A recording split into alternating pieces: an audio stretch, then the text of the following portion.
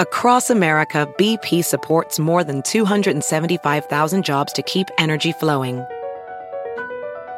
Jobs like updating turbines at one of our Indiana wind farms and producing more oil and gas with fewer operational emissions in the Gulf of Mexico. It's and, not or. See what doing both means for energy nationwide at bp.com/investing in America. Welding instructor Alex DeClaire knows firsthand how VR training platforms like ForgeFX can help meet the demand for skilled workers. Anywhere you go look, there's going to be a shortage of welders. VR training can help welding students learn the skills they need to begin and advance in their career. The beauty of virtual reality is it simulates that exact muscle memory that they need. Explore more stories like Alex's at meta.com/metaverseimpact.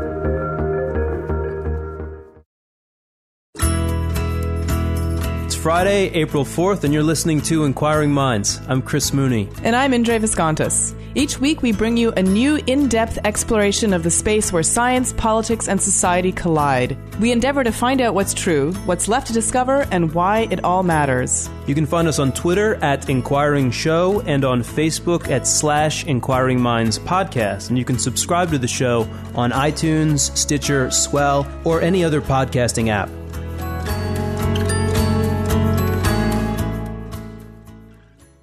This episode of Inquiring Minds is sponsored by the International Rescue Committee, leading the way from harm to home for millions uprooted and threatened by conflict, disaster, and persecution. You can learn more about the IRC's life-saving programs in the U.S. and 40 countries around the world at rescue.org.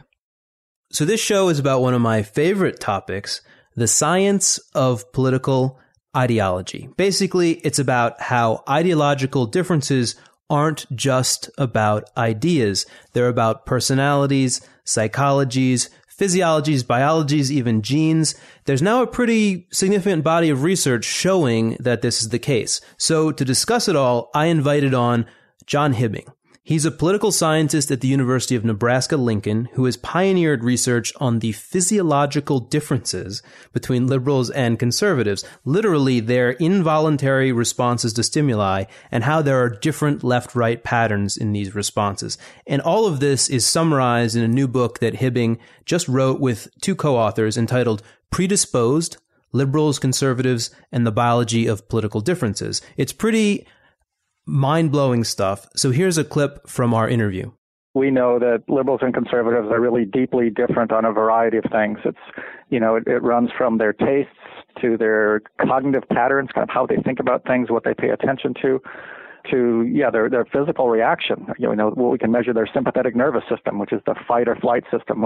And liberals and conservatives tend to respond very differently to different things. And there are even some hints that there are genetic differences, although the whole genetic structure of the human being is so complicated that we're unlikely to be able to tease that out with any specificity. But the fact that there are genetic differences seems to be pretty clear. So there is a danger always when we talk about genetic differences that people start thinking that you're born this way and there's no way to change it, right? And so I always worry when I hear that. It's a little bit like saying men's and women's brains are morphologically different, right? Which of course we can find differences, but the genes of course act in an environment. Even the social context into which you're born is going to affect how your genes are going to be expressed. So, I think that's something that we need to think about while we listen to this research, but also the fact that this finding is, available in so many different domains is really compelling. Right. I think that, and, Hibbing will say that genes and environment are contributing, and actually a small genetic difference could be reinforced through the environment and get to be a big difference. Absolutely. So that'll be our interview for today. But first, let's talk about some science in the news. And you might have seen some pretty remarkable headlines in the last few weeks claiming things like second baby cured of AIDS. And you might think, that's awesome. But why are they trying out a new therapy on babies? Is it because they're so vulnerable? Seems strange. Often kids are the last to benefit from experimental treatments. But to understand why, we need to back up a bit and remind ourselves of how AIDS works. So you might remember that AIDS starts out as the human immunodeficiency virus, HIV, that targets immune cells, T cells specifically, by binding to them and then inserting its own DNA. And then it turns the cells into virus factories. And over time, these build up a reservoir of clones while at the same time decimating the person's immune system. So eventually the patient transitions to AIDS and then is susceptible to all kinds of infections, one of which eventually kills him or her. So the current treatment of HIV keeps this reservoir at bay by preventing the virus from replicating with such gusto. So the patients remain in the HIV state for many years if they can tank up consistently on antiretroviral drugs, which of course are expensive and onerous. But in 2007, a German hematologist reported a case study of a guy who's now called the Berlin patient, who, in addition to HIV, developed leukemia.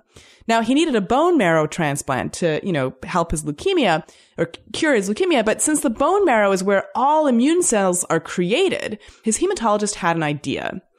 Now, there are some people who seem to be naturally resistant to HIV. They have a genetic mutation that makes the receptors on their T cells incompatible with the virus. So the virus has virtually no effect on them. And what if, Hutter, I think that's how you pronounce it, the hematologist thought the bone marrow came from just such a HIV-resistant person? And miraculously, he found a donor. It's not an easy task. But the next step was just as critical. After the transplant, instead of going back on the antiretrovirals, as his docs suggested, the Berlin patient's partner actually said to him, look, why don't you just let the bone marrow do its job and create a new immune system for you instead of trying to pump it full of these chemicals? And luckily, it worked. He's been HIV-free now for years. There's no trace of HIV in his body. So essentially, we can call him cured. So why don't we just pump people with the right T cells, right? Well, the reason is because HIV patients already have the reservoir of virus clones just waiting to be released. So that wouldn't work.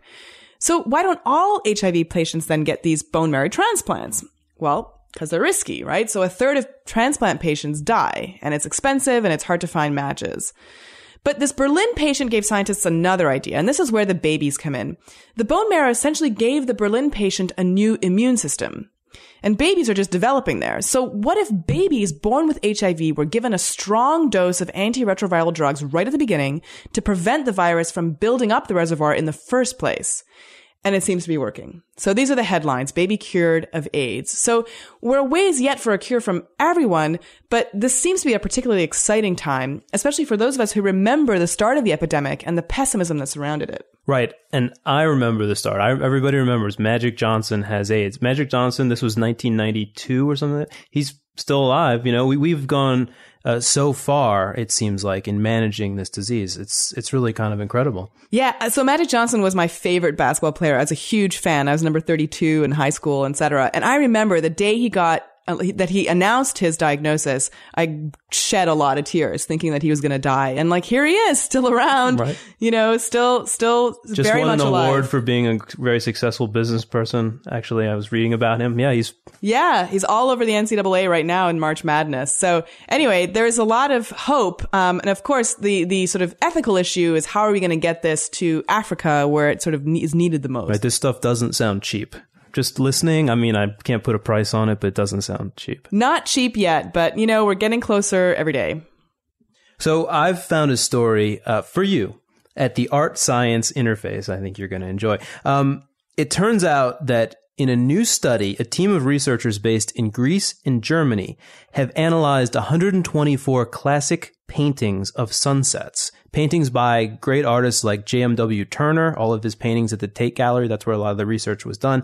And Caspar David Friedrichs and a number of others. These paintings were all between the years 1500 and 2000. And they correlated the depiction of the sunsets with the atmosphere at the time of the work based on whether there'd been a major volcanic eruption recently, close to when the painting was done. Because volcanoes, they change the atmosphere dramatically. They eject particles that are called sulfate aerosols into the atmosphere. And these aerosols scatter sunlight and reflect it away from the planet, and that leaves the sky more reddish. So when people say, let's geoengineer the climate, let's put artificially sulfate aerosols into the atmosphere, everyone says, well, you're going to have different sunsets. They're going to be redder. That's one of the side effects of that. And so volcanoes do the same thing. So sure enough, the study found that long before we understood the science of this, artists were picking this up and you could actually tell the reds that they were using were different if it was close to a volcanic eruption. So these classic paintings contain what the study authors call environmental information in them. And then they further verified this finding by actually conducting an experiment in which a Greek painter painted two sunsets on the island of Hydra. One was during and one was after a Saharan dust storm went by. And again, the painted sunsets were different, redder during the storm. So art really can be science. And this, I just want to finally say, this is in an open access journal, Atmospheric Chemistry and Physics. Anybody can read it. So, Chris, is this finally scientific reasons for why we shouldn't have abstract art? Maybe so. But you know what? I don't know if you would call it abstract, but the famous painting that everybody knows by Munch, The Scream, has this red sunset in it, and apparently that was also volcanically influenced. Huh. Okay, so let's take a short break, and we'll be back with my interview with John Hibbing. I wanted to let you know that this show is sponsored by the International Rescue Committee, providing medical care, clean water, education, and other assistance to millions uprooted by crisis in Syria, South Sudan, and around the world. Join Rescue Partners, the IRC's monthly giving program, and receive a tote bag. Learn more at rescue.org.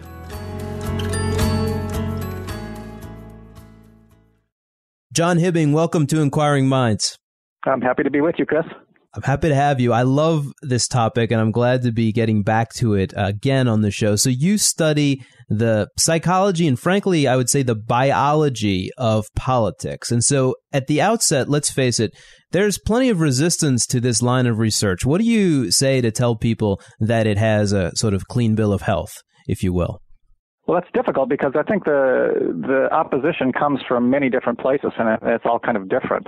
Conservatives tend to think this is just a bunch of liberal academics out to make them look like they're, genetically flawed, and liberals tend not to like the idea that people are kind of difficult to change. They'd rather there be more flux. And then I think everybody just likes to believe that their own political beliefs are rational and came from very sensible sources, and that they're not the product of kind of hidden biases. So, it's a bit of a tough message, and I understand why. It's just not something that we like to think about ourselves. We'd rather we be a little bit different, but of course, sometimes the human condition just doesn't support human sensibilities. I got it. So let's boil down some of the most important findings just as a baseline. I mean, what do you know about left and right, or liberals and conservatives, as a consequence of this research that we didn't know beforehand, and that, frankly, few people are aware of this research still? Well, I guess first and most generally, I think we know that liberals and conservatives are really deeply different on a variety of things. It's, it runs from their tastes to their cognitive patterns, kind of how they think about things, what they pay attention to their physical reaction. We can measure their sympathetic nervous system, which is the fight or flight system. And liberals and conservatives tend to respond very differently to different things. And there are even some hints that there are genetic differences, although the whole genetic structure of the human being is so complicated that we're unlikely to be able to tease that out with any specificity. But the fact that there are genetic differences seems to be pretty clear. So it's just kind of all up and down the gamut. And I think it's maybe the totality of this picture that's coming together now. We've had census that liberals and conservatives are different in ways beyond their politics for a long time, but I think it's kind of an exciting time to study this, because there is, for the first time, there's kind of a sufficient mass of people looking at this from different perspectives, and the answers tend to converge much more pleasantly than is usually the case in science. Mm-hmm. And just to emphasize that this is going mainstream, I mean, one of your papers showing this was published in Science, which is one of sort of the most influential publications that there is. Yeah, that was a very fortunate thing for us, because it wasn't the kind of paper that Science usually publishes. And, having been through that experience, I can say that people at a journal like that really put you through the ringer. That went through 7 stages of things, and statisticians had to look at the research. But, you're right. That was, I think a boost in terms of getting a broader community to take this kind of research seriously. So I want to read you a short verse. This is from a Gilbert and Sullivan opera, Iolanthe, from 1882. You probably know the quote already, but I'm asking you to react to it. So someone sings, I don't know, I haven't seen this opera, but I often think it's comical how nature always does contrive that every boy and every gal that's born into the world alive is either a little liberal or else a little conservative, if I can just bend the rhymes a little bit. So basically, you know, they're saying the same thing you're saying, but they're saying it back in 1882. So it's not like they had the equipment you now have. I mean, people were onto this. I think that's right. And you know, this is one of many places really where I think maybe the lay community has a better intuition than academics. And academics have been much more resistant to this than a lot of people who are just ordinary thinkers, who are just out there observing things, and they recognize that liberals and conservatives really do seem to kind of approach the world differently. You know, we like a line by Groucho Marx, which is kind of similar to this. It's saying that everybody's the same except for Democrats and Republicans. So, you know, I think folk wisdom has really bought into this better than the scientific community, but hopefully that's beginning to change. Well, while we're throwing around quotes, I have one more here for you that I really like. This is Thomas Jefferson, one of the founders of the country. He wrote the following: "The terms Whig and Tory belong to natural as well as civil history. They denote the temper and constitution of mind of different individuals." Now, I don't know a lot about Whigs and Tories, but I know Tories were more conservative. So Jefferson is also basically saying it. I hadn't heard that one before, so thank you. I'm sure I'm going to steal that at some point, because that's right. You know, I think, and this goes back to your previous question maybe about why there is some resistance to this. And I think some people just look around and they say, well, you know, the politics of the United States is so different than the politics of India or Austria or Australia. And the politics of the United States now is different than it was 100 years ago. So how could there be any of this kind of natural component that Jefferson speaks of? And so I think it's important to point out that there are, at least in our view, the kind of basic bedrock dilemmas that any society is going to have to face about how are we going to have a leadership structured, and how are we going to orient ourselves to outgroups, and how are we going to distribute resources. So if you think about it in those terms, then I think Jefferson's quote is right on, that there are these very deep and basic differences because we've had to face the problems throughout, and people have different views on how to face these very deep bedrock principles, regardless of the kind of specific issues of the day and these labels that we put on, whether it's Whig or Tory, liberal or conservative. You know, they change, but I think these basic dilemmas don't. So let's get further into the actual research. As I said, you published in Science and in other publications, and doing what you term political physiology, and you found something called a negativity bias using these sort of eye tracker experiments. Can you explain what that means, so we can really see one of the left-right differences really borne out in a little detail? Sure, I will do my best. So an eye tracker is a pretty neat gizmo, and you attach it, not surprisingly, over the eyes, and it allows you to find out exactly where a research participant is looking. Usually it's at a computer screen, and these are very popular with web designers, so they know exactly where to put the trailers and things to maximize viewing. We're using it for more academic purposes. We just like to find out the kinds of images that people look at. So we put up what we call a collage, but it really was just quadrants. So there are 4 different images on the computer screen of equal size. And some of these will be positive, and fortunately there's a series of images, thousands of images that have been put together by academics, and then they've been pre-rated, so we know what people tend to think of these. So we know, for example, that pictures of angels and attractive fruit, or attractive food, like a fruit basket, or just people having a good time, those tend to be rated very highly by people. They're positive. Then there are neutral images, like pictures of a pencil or a toaster, just something that doesn't really trip your trigger one way or the other. And then negative images tend to be either disgusting or threatening. You know, we like to use disgust because it's much easier to show a picture to someone and have them be disgusted than to have them be threatened, because usually threatening images are like of a lady with a knife to her neck and, you know, a bad guy right by her. Well, you know, that raises some questions. Who's really threatened there? You're seeing a picture of somebody who's threatened, but you know you're just looking at that. Are you really threatened? But disgust, on the other hand, you show somebody a picture of an individual throwing up or many other disgusting things, cockroaches on food, and they're really disgusted. So we put up these positive and negative images, and then the eye tracker allows us to know how quickly people look at varying parts of that image and how long they stay.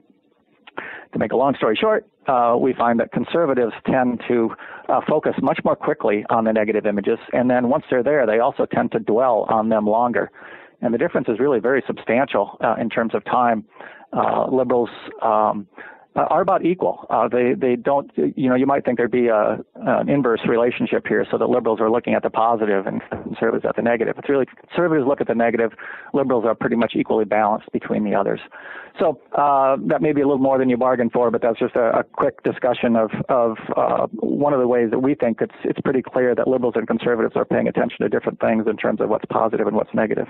No, I think that's just the right level of depth. And I guess I would say then, if you then interpret this, you write in the book that they experience and process different worlds. This suggests that they're actually going through the world and slightly differently perceiving it.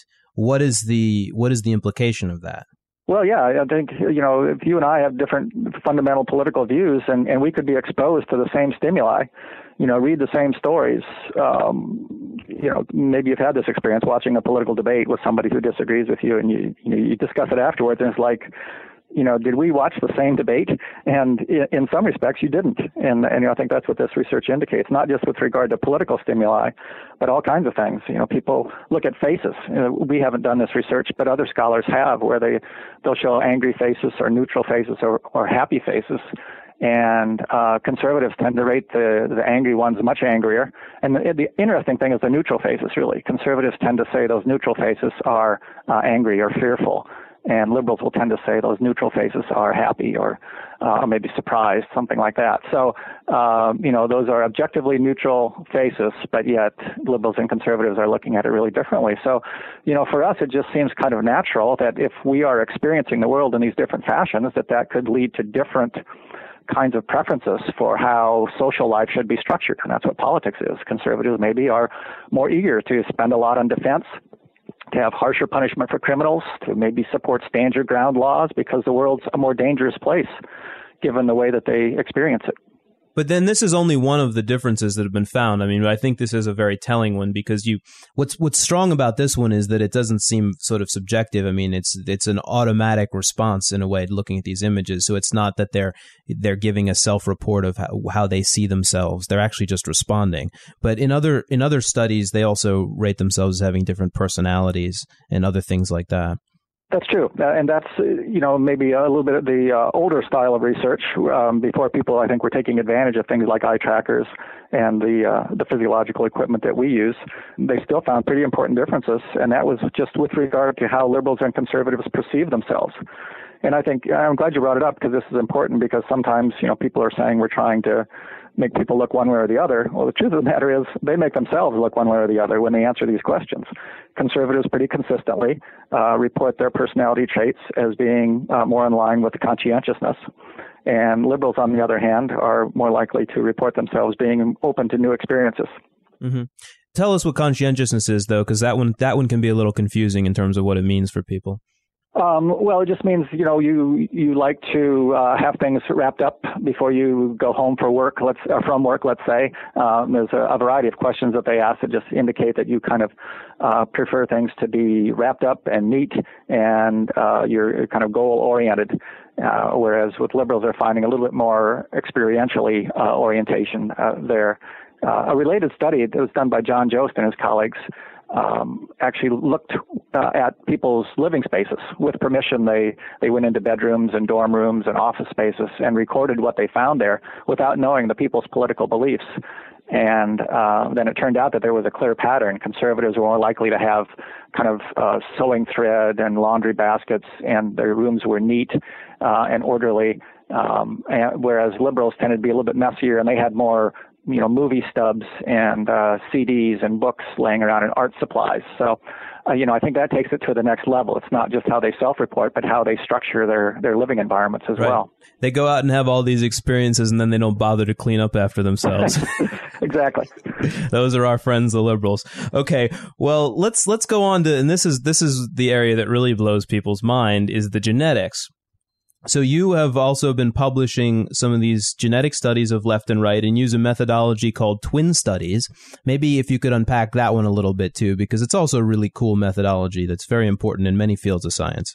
Very important and also still quite controversial. So, I think we need to recognize that right off the bat, that when we study the genetics of humans, we really can't do a lot of the things that are available to geneticists who study fruit flies or yeast. So, we can't engage in selective breeding, which is a very powerful technique. You can see genetics are important if you can kind of have two organisms that you want breed with each other. Or you can gene splice. So both of these things are just not ethically permissible with regard to humans. So we have to kind of fall back on naturally occurring experiments. And these are poor substitutes, but, again, given the ethical limitations, they make sense. One of these would be adoption studies. The basic goal here is to pull apart the environment that's created for a person and the genetics that are provided for a person. And since for most individuals who are reared by the people who provided the genetic heritage, that is their biological parents, you can't really do that. You can't disambiguate those two forces. But with adoptees, you can, because they've been raised by someone who did not provide the genetic material. But as you mentioned, probably the most popular design that is, ethically permissible with humans involves twin studies. And these are driven by the situation that, or by the fact that we have two very different types of twins. And so the one twin, sometimes called fraternal, but the scientific name is dizygotic, because this occurs when one sperm fertilizes one egg and a second sperm fertilizes a second egg, and you basically have two separate pregnancies that are happening at the same time. So the genetic heritage of dizygotic twins is no more similar than any full sibling pair. It's just that they happen to be born at the same time. Contrast that with monozygotic twins, where there is a single zygote. One sperm fertilizes one egg, and it's one zygote for several days, usually. And then, for reasons that are still not fully understood, a twinning event occurs, and that zygote splits. So since it was at one point the same zygote, that means that even with the split, the genetic heritage is the same. So for all intents and purposes, these are identical twins. So the interesting thing is to compare the similarity of pairs of MZ twins, monozygotic twins, are identical, with fraternal twins. And if you do that and you find a difference, if you find that the monozygotic twins are more similar, then that's kind of the first step in believing that there is a genetic component to this. It's very popular, like the breast cancer, for example. As soon as they found out that these identical twins were much more likely to either both have or both not have breast cancer than dizygotic twins, then they said, okay, we got to go to the next level, because there is clearly a genetic component here. So it's a first step, and we and several other teams of scholars have done that with regard to politics, and sure enough, it turns out that monozygotic twins are much more similar in their political views. They're either both liberal, both conservative, both independent, whereas dizygotic twins, they're more likely to be similar than any two randomly selected individuals, but they're still much less similar than monozygotic twins. So this is kind of interesting. Some people don't believe in twin studies, but I think most of the scientific community says at least it's indicative of some genetic influence. And just to put this in some context, it's great that you brought up breast cancer. You could also bring up something simpler like height. I mean, twin studies have been done for all kinds of traits, and I'm sure that something like height is more shared among identical than among fraternal twins. But that is something that is even more genetic than politics? Or could you just sort of compare politics to something like height or eye color or hair color or what have you? No, that's a good idea, because height is generally taken to be about 80% heritable. So, and this again comes primarily from twin studies, and I think that squares with our observation of individuals. Tall parents tend to have tall kids, so everyone's known for a long time that is heritable. And most of the heritability estimates are around 0.8. For politics, you're probably talking in the 0.3 to 0.4 range. And again, now don't get too, persnickety about these figures, because it does depend what population you use. But I'd say these studies have been done in so many parts of the world now that I think it's fair to say that somewhere in that range that we find the heritability coefficient. But yeah, that's a good point. So that indicates that it's far less heritable than something like height, but really almost as heritable as many other personality traits like extroversion or agreeableness or conscientiousness. So what do you think is being inherited? What is the entity? I mean, obviously it's genes, but what are those genes doing? Do we have any idea? Yeah, well, I mean, there's been some speculation, some early studies. Once you're kind of beyond twin studies, it is possible to do what are known as candidate gene association studies, where you really say, all right, here's a gene that's relevant to a neurotransmitter. Maybe it's dopamine or maybe it's serotonin. And we think that maybe, what do we know about liberals and conservatives? We know liberals are a little bit more experiential. They're going out and doing things. Well, we also know that there are some genes that are involved with things like attention deficit disorder and risk-taking. So some people have speculated maybe liberals are, a little bit further down the line on that. And you have to be careful here because remember, the human condition is usually on a spectrum. So it's you don't have to say that liberals are ADD. You can just say, maybe they're a little bit closer to that end of the spectrum than conservatives. So people are looking at those kinds of things. Candidate gene association studies have not been very successful regardless of the topic, and I think the same would apply to politics as well. It's just, here's where people are really scratching their heads and saying, wow, there are just so many genes involved, and they interact with the environment that it's unlikely that we're going to be able to just identify a single gene and find some really neat association with politics. But what I think is happening is you've got a collection of things involved with some of these physiological things. That's kind of why I'm attracted to physiology. I see it as a middle stage between the politics and the genetics. And if genetics has an impact, it's probably going to be through some more basic kind of thing, the way we see the world or the way we experience it, how our nervous system responds to it. So, I think there are probably subtle differences genetically in alleles that affect those kinds of things. And then I think the environment, once you start off that way, you can really start to kind of build up. If I'm a little bit more attentive to dangerous things, maybe I avoid dangerous things, and maybe then, that just expands or exacerbates my attitude toward those things. So I think you can start with kind of little genetic differences that then expand. There's a neat study on reading, for example, that people who have genetic differences in reading ability, at least according to this theory, are very small. But, if you're a good reader and I'm not, you're probably going to read more and practice more and get better at it, and I'm going to kind of stay away from it because I'm not keeping up with my colleagues. So you can start off with these small differences and they expand, and I kind of think that's probably what's happening in politics as well. So let's turn to the area that I think is the most fraught, but it's the most interesting, and it's an inevitable turn to take. In your book, Taking a Page from Charles Darwin, you talk about the origin of subspecies, not the origin of species.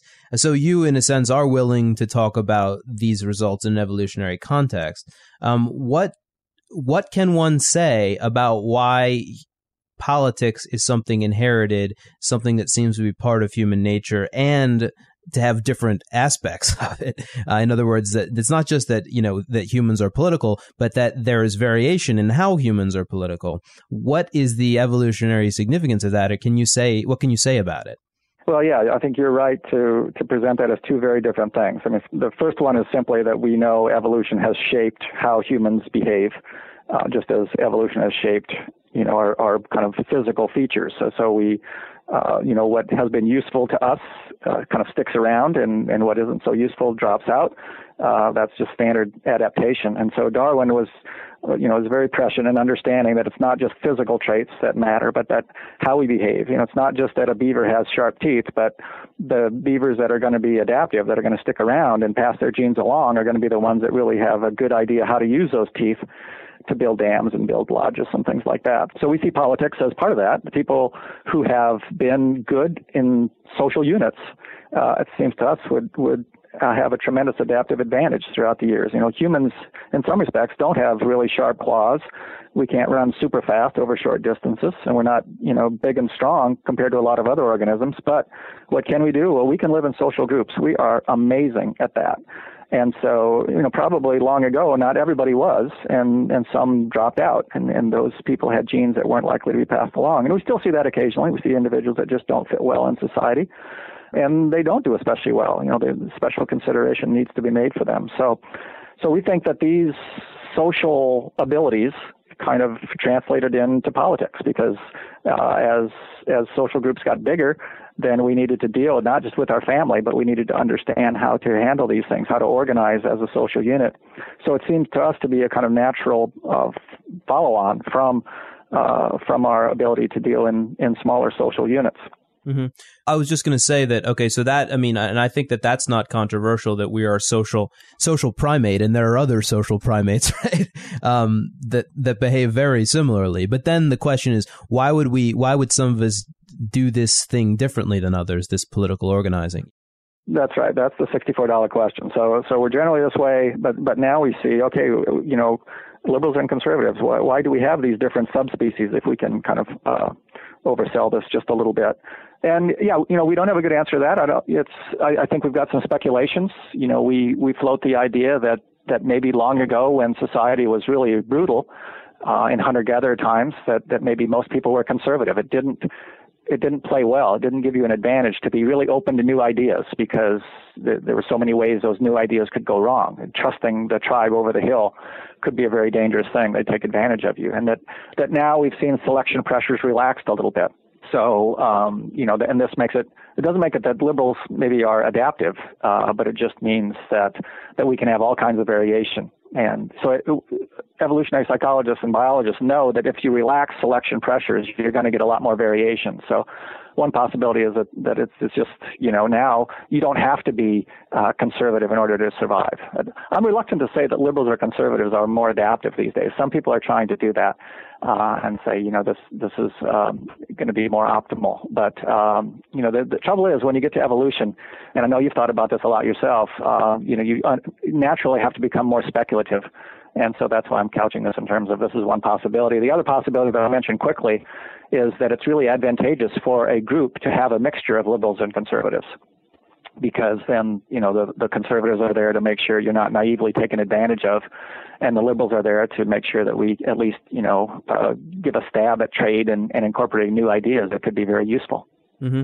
And that's the one that you want to go for, and yet you look at our political world and you find them their differences playing out in a very dysfunctional way. And so it's kind of hard to square. But of course, you know, they didn't evolve for this political world. They evolved for a very different context.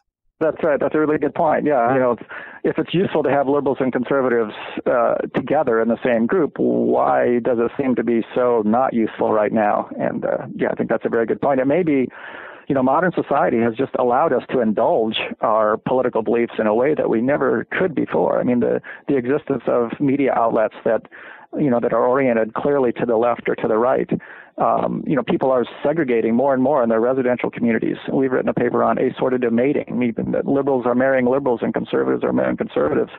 And we tend to talk together with each other, and that, you know, one ideology with their fellow ideologues and the other with theirs. And, you know, I think shopping is going to be what music we listen to. You know, no conservatives listen to the Dixie Chicks anymore, and liberals aren't shopping at Chick-fil-A. I think that's probably going to continue. So it may be that society has structured us, or society allows us to kind of segregate in a way that is a contributing factor to this dysfunction that you so accurately described. Well, the more I think about it, the more I think this makes a lot of sense. I mean, you're talking about left and right components potentially being good to both have in a group that is a relatively small group where everybody kind of knows each other. And that is not at all the way it is anymore. I mean, liberals and conservatives don't know each other anymore. They live in completely different places and they do completely different things. So it's one thing to actually have this person be part of your small hunter-gatherer group, and it might actually be great to have that diversity then. I think that's a good point. You know, it wouldn't be the first time that an evolutionary feature of a human being made more sense back in the hunter-gatherer times than it does today. And yeah, maybe that, in fact, Diana Mutz has written well about impersonal politics, and that this day and age, you know, we're trying to make these decisions about social life with people that we don't know, that we only see on television, and that could be a very different critter, as you point out, than dealing with somebody in a face-to-face fashion. So there's another book out. It's called Our Political Nature by Avi Tuckman. I hope I'm saying his name right. It takes a lot of this way farther in the evolutionary direction, and one of his ideas, and I know you're familiar with the book, I'll just summarize it and then get your reaction. He says that liberalism and conservatism represent different reproductive strategies, or reflect different reproductive strategies, where liberals, you know, they're outgoing, trying all kinds of new things. That leads to wanting to bring in more genetic diversity, basically breeding with people who are more different from you. Versus conservatives keeping it more close within a smaller group. breeding with people who are more genetically similar. That doesn't mean extreme inbreeding. It just means overall more genetically similar. He has some other ideas as well. What do you make of going down this road? I think it's intriguing. I mean, certainly if you're looking for something very basic to life,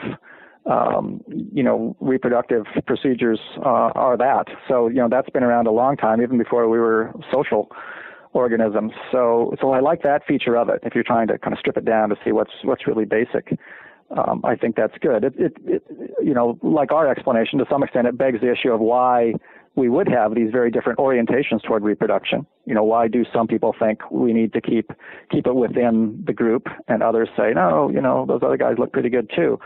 So we still need to answer that. What accounts for the variability there? But I think it's an intriguing idea. Well, let's wrap up. I mean, we don't obviously have all the answers here, and when it comes to evolution, in some ways you will never have all the answers just because you weren't there. What does it mean for politics today to be able to do this kind of research and then watch, if I can, take a quote, the ignorant armies clash by night. In other words, they're fighting it out all the time in politics and taking over city centers or shutting down the government, mostly not aware of any of the things that you're saying. What does it mean today to be saying and doing this kind of research, and how should it be applied to a very polarized atmosphere? I guess if I had my druthers, I wish people would take away from this the notion that they shouldn't expect to convert a lot of people on the other side. There's one school of thought that if we can just get everybody together in a room and talk long enough, that we're going to agree. And we just think that's fundamentally wrong, that these are some very basic orientations that sometimes if you bring them together in a room, it gets worse rather than better. So I think the notion that we can talk these problems to a solution is not correct. But I think we can compromise them. And in fact, I think that's the only way we can do this. If we're right that these differences between the left and right, or whatever we want to label them, are pretty basic, that it's not that they're unchangeable, but they're very difficult to change, and they run to our biological structure, then I think we have to accept that and not, maybe there could be a little bit more tolerance as a result. And I hope I'm not being too naive here, but if I look at my political opponents and say, it's not just that they haven't thought about the issues right, or they're listening to the wrong news outlet, or they're just being lazy, but rather, maybe they've paid attention, but they're paying attention to different things than I am, that they could be paying attention to the same thing, but they have a different perception of that. I'm hopeful that if we have that attitude, maybe we can, take this whole hyperbole down a notch and just say, it's unfortunate. We're really different. I have to accept that. And maybe we can find some solution in the middle, not because we both think that's right, but because we know that the other side isn't going away. This has happened. This increased tolerance has happened with regard to things like sexual orientation. People who believe that there's a biological basis of sexual orientation are much more tolerant than those people who think it's just environmental. Same thing with handedness. My dad was left-handed, and he got beat on the hand with a ruler when he was a kid because they thought he was being lazy, or he had the devil in him or something, and that they could beat this out of him. Now we know it's not, and the people are much more tolerant about being left-handed or right-handed. So we have this silly and naive hope, but maybe it's more than that if we could get people to see politics in the same light, that maybe we'd be a little bit more tolerant and there'd be a greater opportunity for compromise. Well, I think that's a wonderful note to end on, and I'm with you on that. So, John Hibbing, thanks so much for being with us on Inquiring Minds. This was fun, Chris. You had great questions.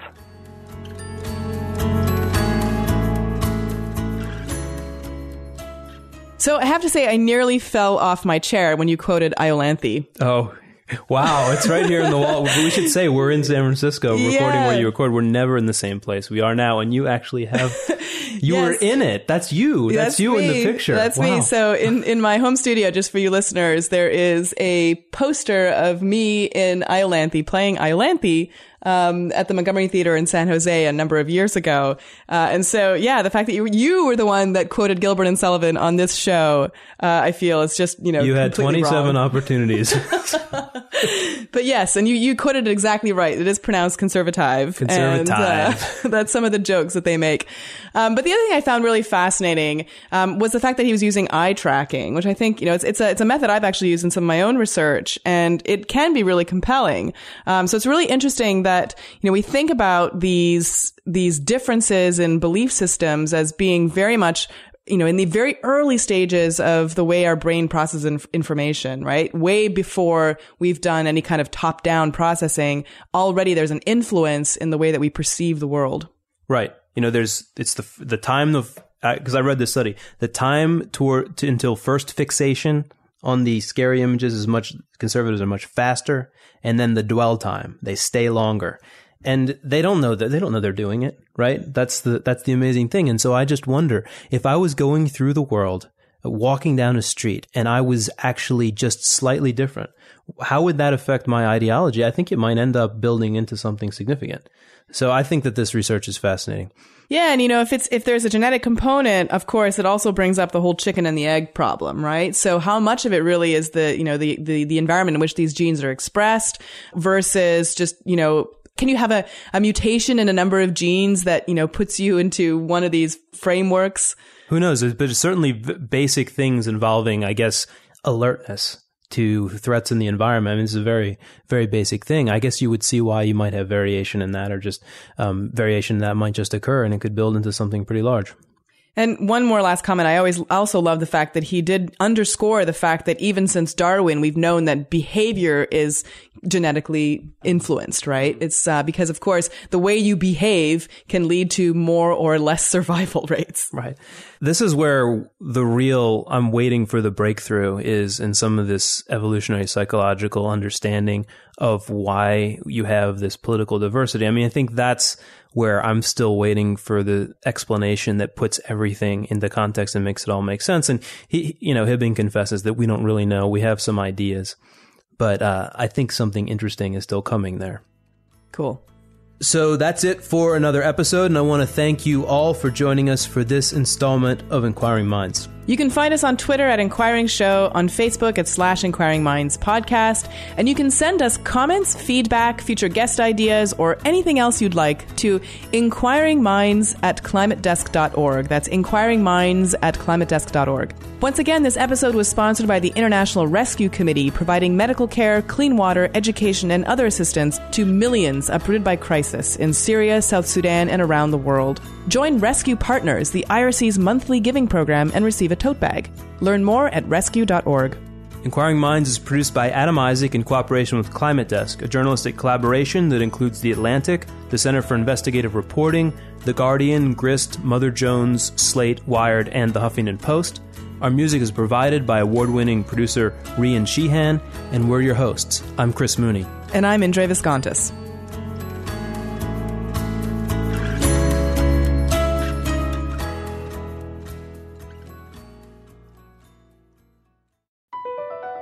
BP added more than $70 billion to the U.S. economy in 2022. Investments like acquiring America's largest biogas producer, Archaea Energy, and starting up new infrastructure in the Gulf of Mexico. It's and, not or. See what doing both means for energy nationwide at bp.com/investing in America.